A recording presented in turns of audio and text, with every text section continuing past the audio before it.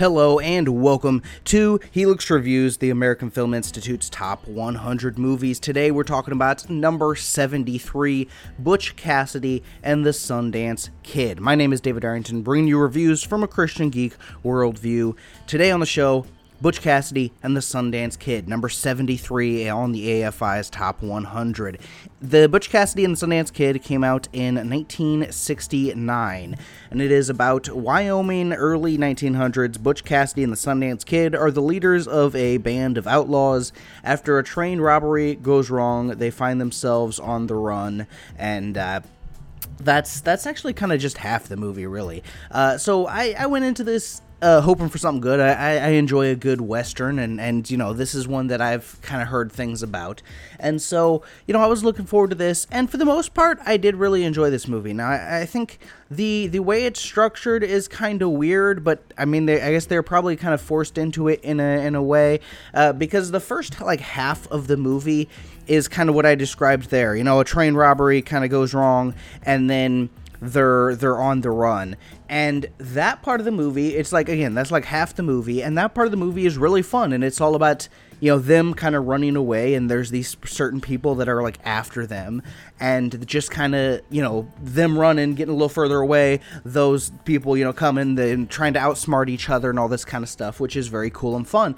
And then after that, they're like, okay, well, I guess I shouldn't spoil it per se, but they say, okay, we're going to go do this other thing, and then suddenly the movie becomes about that other thing, which is also pretty good and also pretty interesting, but it's just weird that halfway through the movie it completely changes on a dime, and now the movie is about something else entirely, and it's, honestly, it was kind of disappointing. It kind of left an anticlimactic ending to what was kind of the first story going into the second story here, but I imagine this is how it happened in real life, more or less, and so that's the reason that the story turned out this way. The reason I did enjoy this movie really is Paul Newman and Robert Redford as the titular characters here, Butch Cassidy and the Sundance Kid, because those two together are just fantastic. Such great chemistry, you know, some great character building with these two, and you really kind of,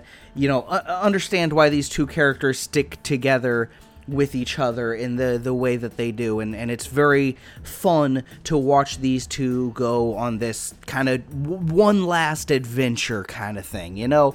There's, you know, a group of other characters here that are also fun. You know, there's some fun, cool interactions there, but I mean, the main focus is on these two main characters, and they're really what makes this movie really good. So overall, I did enjoy this movie. I think I probably would have enjoyed it more if it was a fictional movie and they could have just continued the story of these people chasing them and the adventures there and end it with those kind of stuff too, as opposed to then suddenly going off in this other random direction, which is also, again, it's also good, but honestly, it was just kind of, it was slightly less interesting than the first half of the movie, in my opinion. But, you know, since it's a true story, it has to be told, you know, in a somewhat true way to how it actually happened. So I understand the reasoning for the direction that it went.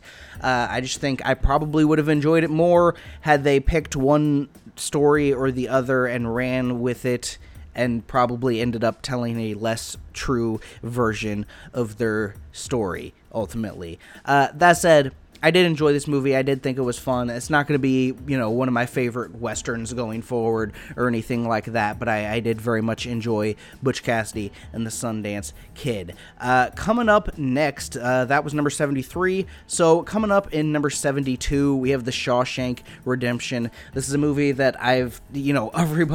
everybody constantly talks about how amazing The Shawshank Redemption is. It's held up as just, oh, this is one of the best movies of all time kind of thing. And so I'm excited to see it. So until then, this is David Arrington of the Helix Reviews podcast signing out. Bye-bye, guys.